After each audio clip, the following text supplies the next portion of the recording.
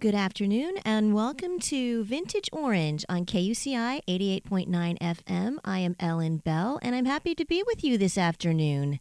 I wanted to, last week I had such an interesting time discussing the history of the 75th anniversary of Pearl Harbor, the attack on Pearl Harbor, and kind of got me thinking a lot about the World War II history in Orange County.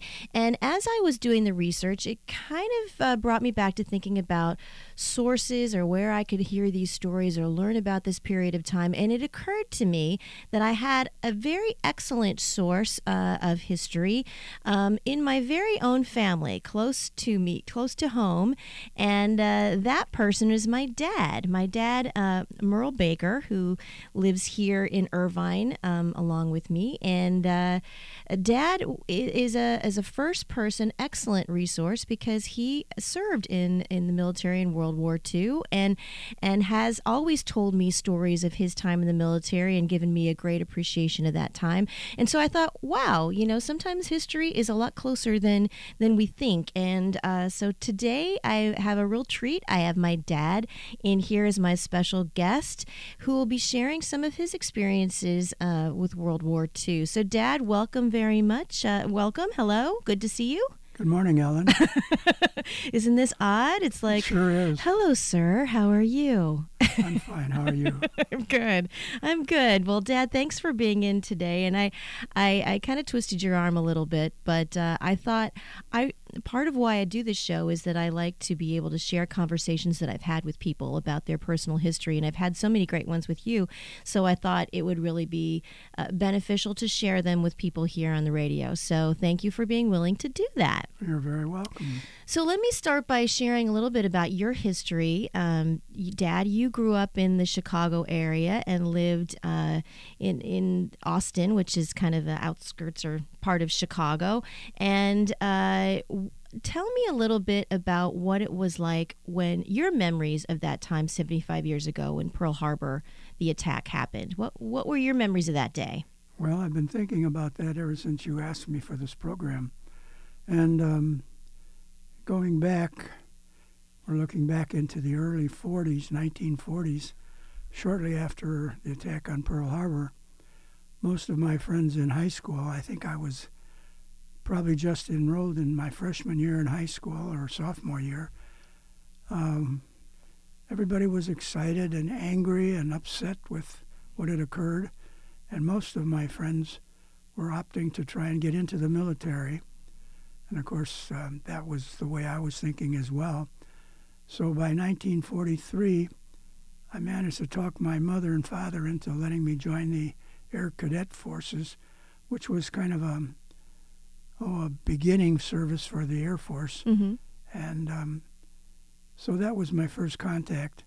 But I knew then that my direction was going to be to get into the Air Force and fly if possible. So that was definitely your goal. You that was the branch you wanted to serve in. Fly, yes. You wanted to fly. Yep.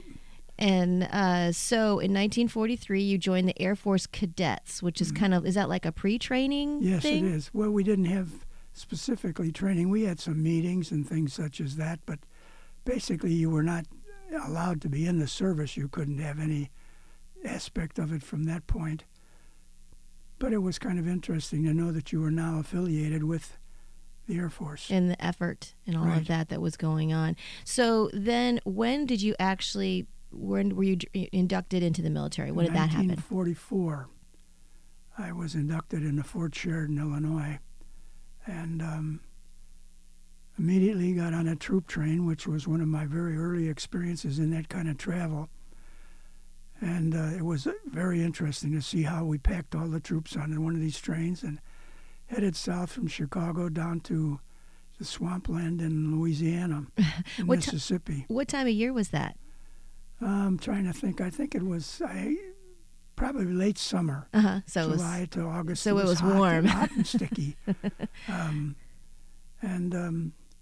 So when we arrived halfway down there, of course, we were met by different stations where the USO ladies would come out with donuts and coffee for all us, handed up through the windows of the train, and all the fellas on there were flocking to that because this was first time when most of us were away from home. Sure. So it was much appreciated. How old were you when this happened? Tell me the truth. 17. Because this is a lore. This is kind of a story, a family story that you actually lied about your age. Oh, no, we weren't going to talk about that. I'm telling stories out of no. It's a good thing. I think it's been enough time now, Dad. I think that the statute of limitations have run out, but that you fudged your age so that you would be able to get into the military because Right, you and were had not my choice. right. So you weren't 18 yet. See, if I waited until I was 18, I'd have been drafted. Ah, And then you didn't have any choice. You just went where they wanted you. okay. And I had made up my mind I wanted to get into the Air Force, so the only way I could safely do that was to get in before I was 18. Right.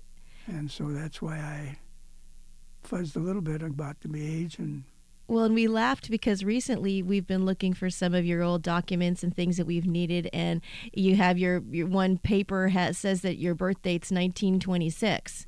So it's not the one we should use. It's not the official, but as I said, as long as we know the truth, I think that it's a cool story actually. Though that you it wasn't something you were avoiding; it was something you were anxious to get involved in. That's right. And become part of this effort and become part of the war effort, which was really the theme at the time. Very anxious to be a part of that. You're right. So you're only 17 years old. You've never been away from from home, and now you're traveling south on a troop train to Louisiana. Is that where you were going? Mississippi, Louisiana, Okay. right down in the Gulf Coast swamps. And what was your first destination? Was it Biloxi, maybe? No. Biloxi, Mississippi was the base area. And it was Keesler Field, Air Force Field was the name of it.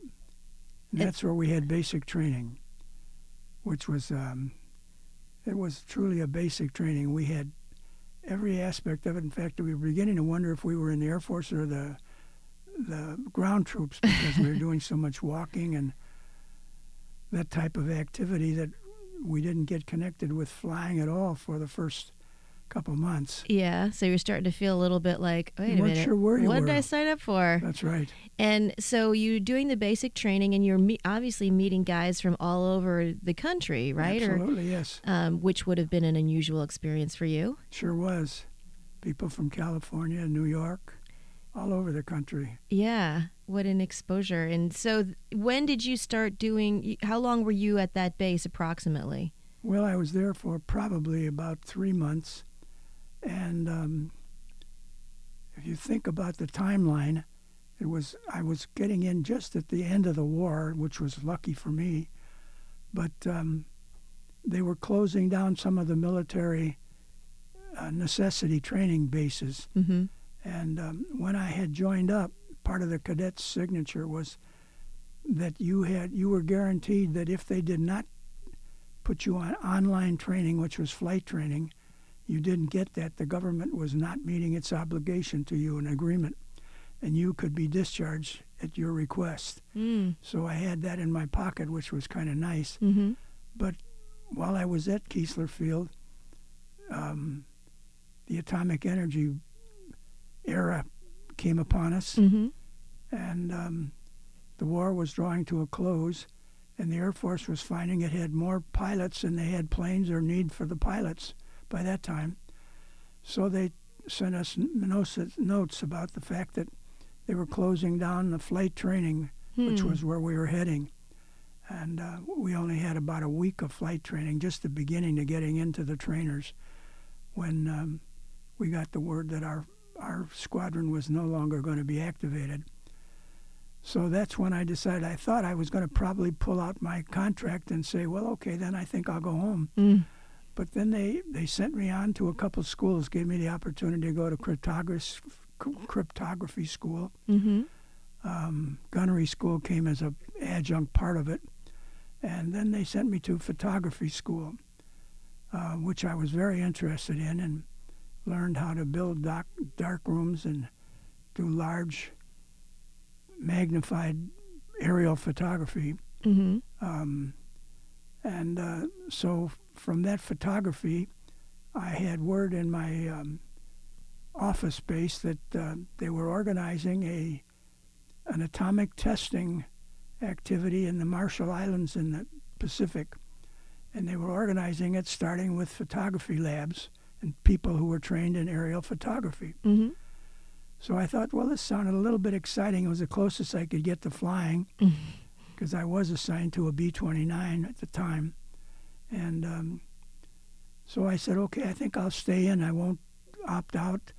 And they sent me to the Marshall Islands where we landed on this little hump of coral atoll, and we were kind of surprised that our big planes could land there without breaking. It seemed like we were going to break the top off of it. Well, I got to ask you some questions at this point because this is really revolutionary for you. I mean, you're a young guy, so now you're maybe 18 or something. Right. So you're an 18-year-old teenager from Chicago. You'd never been out of the city, never really traveled too far away from the city. That's right. And now you are in the South Pacific, landing on this tiny little atoll. Is it the Bikini Island? Is that where? Well, it's Kwajalein Island. Okay. It was on the Bikini area. Okay, the chain of islands or the group of islands. Right. And, I'm curious, what were your thoughts of what you thought it would be like? Did you ever have like an image in your head of what you thought those tropical islands would be like? Oh, sure. And I think we thought it was going to be much bigger than it turned out to be. It would be more like Waikiki? Yeah, that's kind of what we had in mind. But it turned out that with these big B-29s, they took off very slowly and didn't gain altitude very fast. And they landed the same way. We used to say they had the gliding angle of a brick. And the pilot would touch our wheels down just as we're getting out of the water's edge. And then we'd brake on the other end before we went off the other end of the island. And there were a lot of planes that didn't brake in time because we saw plenty of tails sticking up out of the water.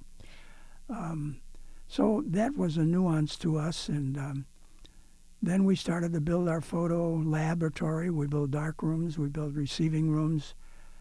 Everything you could think of, we had to have. We had photographers coming over from Hollywood, some of the mainline movie photographers who were using the very fast cameras that we had. Mm-hmm. And it was interesting to sit down and talk with them about how they shot movie film, and they knew all the ins and outs of using those cameras. And then we also had some of the nuclear scientists from the University of Chicago joining us. They would give us lectures as to what they knew about what to expect from the nuclear explosion not too far away on Bikini.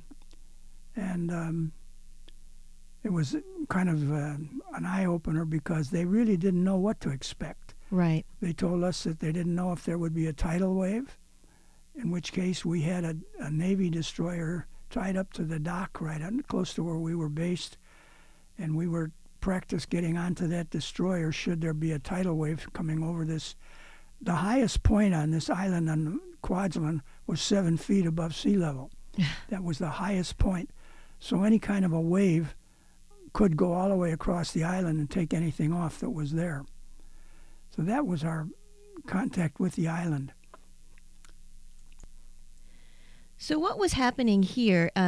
Again, we're talking about Operation Crossroads is what you were involved in, Dad. That's right. And let's go back and talk. This is the war has actually ended at this point when you were doing this. They had Just signed tell the me peace treaty. That's correct. So these initial attacks that had happened at Hiroshima and Nagasaki that had already occurred. Right.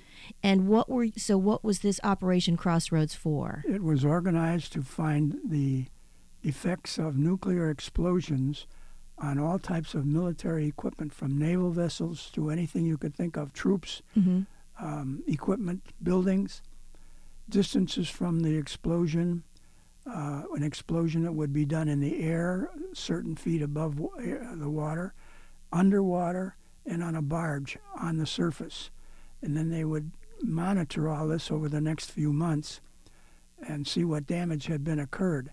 We had naval ships from almost every allied country in the world that donated ships to come and be anchored in the Bikini Lagoon, all certain distances and from directions from where the bomb was going to be fired off. They wanted to find just what destructive elements they'd have. So that's what we were looking for, and we were photographing the test. In fact, you've probably seen pictures in the movies of the naval ships in the bay and the large mushroom cloud going up from those ships. It was our squadron that was taking those pictures. We were in the 509th Heavy Bombardment Aerial Photography Unit. And so we would take off when just before it was time to set the bomb off, depending on whether it was an aerial explosion or below the water. And we would fly to the point of order, and then we would circle the cloud as it rose, and we would photograph the cloud from all different angles. Our planes had sides cut out of them so that we could use our big cameras. We were strapped in so that we were standing literally beside a sliding door, I guess you could say, on these planes, and taking very exciting pictures and bringing them back, developing them, printing them, sending them back to the United States. That was our task. Now, with the day that you had the first test, that they were... That was Able Day, they called it. Okay, so Able Day. Tell me about... That was an aerial explosion. Okay. Was there any anxiety? I mean, were people sure. afraid that, you don't really know what's going to happen to you? Exactly. And was there concern that maybe this explosion would knock the planes out of the air? Yes, and maybe even break off Kwajalein Island, the tip of that's sticking up, the coral that's sticking up from the ocean's floor. If we could have seen what the mountain looked like that built that Kwajalein, we wouldn't have been worried. But this way, we had the feeling we were standing on the tip of an icicle. And if there was enough jarring from a nuclear explosion, maybe that tip would break off and this whole darn island would be underwater and we'd go right with it. Sure, and the fact that you're up in the air next to this cloud that was obviously so, they had seen its destruction. They knew what it could do, but they didn't really understand it, which is why you were there. They were trying to assess the effects of it. And, here you are in a plane with the door open, strapped in, taking pictures. And was this... I know you told me about how you had to wear the suit. We have the suit at home. We had heated suits because we had no pressurization up there. Okay. And we were probably about 25,000 feet. And the one thing that we did learn was, of course, that when we saw the smoke cloud and we were circling it, taking all of our photographs, we had Geiger counters attached to our flight suits. These would monitor the amount of radiation that we were getting in our plane. And our captain, pilot, called back in one of our turns around and said that all of our Geiger counters were in the danger zone and we were getting out of there because what had occurred, nobody knew this was going to happen, but the smoke cloud moved at a certain speed, but the radiation cloud was invisible and it moved at a different speed. So we thought we were photographing the radiation cloud as well as the smoke cloud, but we evidently flew too close to the radiation cloud, and he did a quick dive to get out of that, and so we were all fine. We still have enough... I have enough skin cancers to prove that I was there. You're keeping your dermatologist happy? Absolutely, I'm keeping Well, it is quite amazing. I mean, what that was, and I've seen the pictures. You have a really cool yearbook that is your souvenir from that time that has a lot of those pictures, and we have some of your original photos that you took, and the kind of the naivete about the whole thing. I mean, let's just blow it up and take pictures and see what happens, and hopefully it'll be okay. That's exactly right. Did Grandma know you were doing all this? Well, no, we weren't allowed to talk about it too much, as still they aren't in the military. So I would send her letters and just tell her where I was, But she didn't know exactly what you were doing. No, she did not know exactly what we were doing. Yeah, I think that's a good thing. I don't think she would have liked that too much. No. She took my being away even harder than I did, I feel. Yeah. Well, fortunately, your time after that, when did you come home from the military then, Dad? 1946. And I came home and flew to St. Louis, Missouri, to the aeronautical chart plant there, and had an assignment of putting aeronautical charts together from a large picture that was probably about a 20-foot room where the whole floor was a picture. And we'd project this picture onto the floor, onto film, and onto paper. So we could see everything that was on that picture, but it was 20 feet in diameter. It was the first experience I had of anything taken that large in a picture type. So I was at Aeronautical Chart Plant for a few more months, and then by the fall of 1946, Operation Crossroads had ceased to exist, and my needs were over, and I decided I was going to invoke my contract with the government and tell them I was ready to go home. You'd done your thing. Which I did, and went home in time to go on to college. And the rest is history. I never thought I'd ever be on the radio talking about it. That was the farthest from my mind. I laugh because we got to do something really cool last year, and it was I think it was your birthday last year, wasn't it? It was for your birthday, and we went over and they had at the Lion Air Museum, which is over there by John Wayne Airport. And if you haven't had a chance to go to this place, you really need to check it out. But they had I think it was the Wings of Freedom tour, I think is what it was called. I believe it was. And every year they have these old restored World War II planes that come into they tour different airports in the country, and they came to the Lion Air Base Air Museum. And so you got to ride in one of these old planes. A B-17 Flying Fortress, which I had never flown in before. In fact, the plane I did fly in was so much bigger that they didn't even bring that one along on that this. B-29? The B-29. Yeah, but you were on the B-17? I was in a B-17 Flying Fortress at John Wayne, yes. And it was such a great day because we walked in there, and of course there were a lot of military there. There were veterans. There were just people who were interested in it. And you were kind of like a little celebrity there. I don't know about that. Well, you were, because, everywhere we would go, and when people would talk about, well, what experience where had you been? What did you, and you were able to say, yeah, I actually flew in these. I actually was there, and you told about some of your experiences with Operation Crossroads, and everybody wanted to hear your stories, and they were so cool. And it was like getting to see you through a different perspective. I've always been proud of your service, but then to be able to see other people acknowledge that was really wonderful for me. I enjoyed it. That was 73 years ago. I know. Isn't that incredible? And you'd keep telling me like, well, I don't see what's the big deal. I just went and did my thing. I just signed up.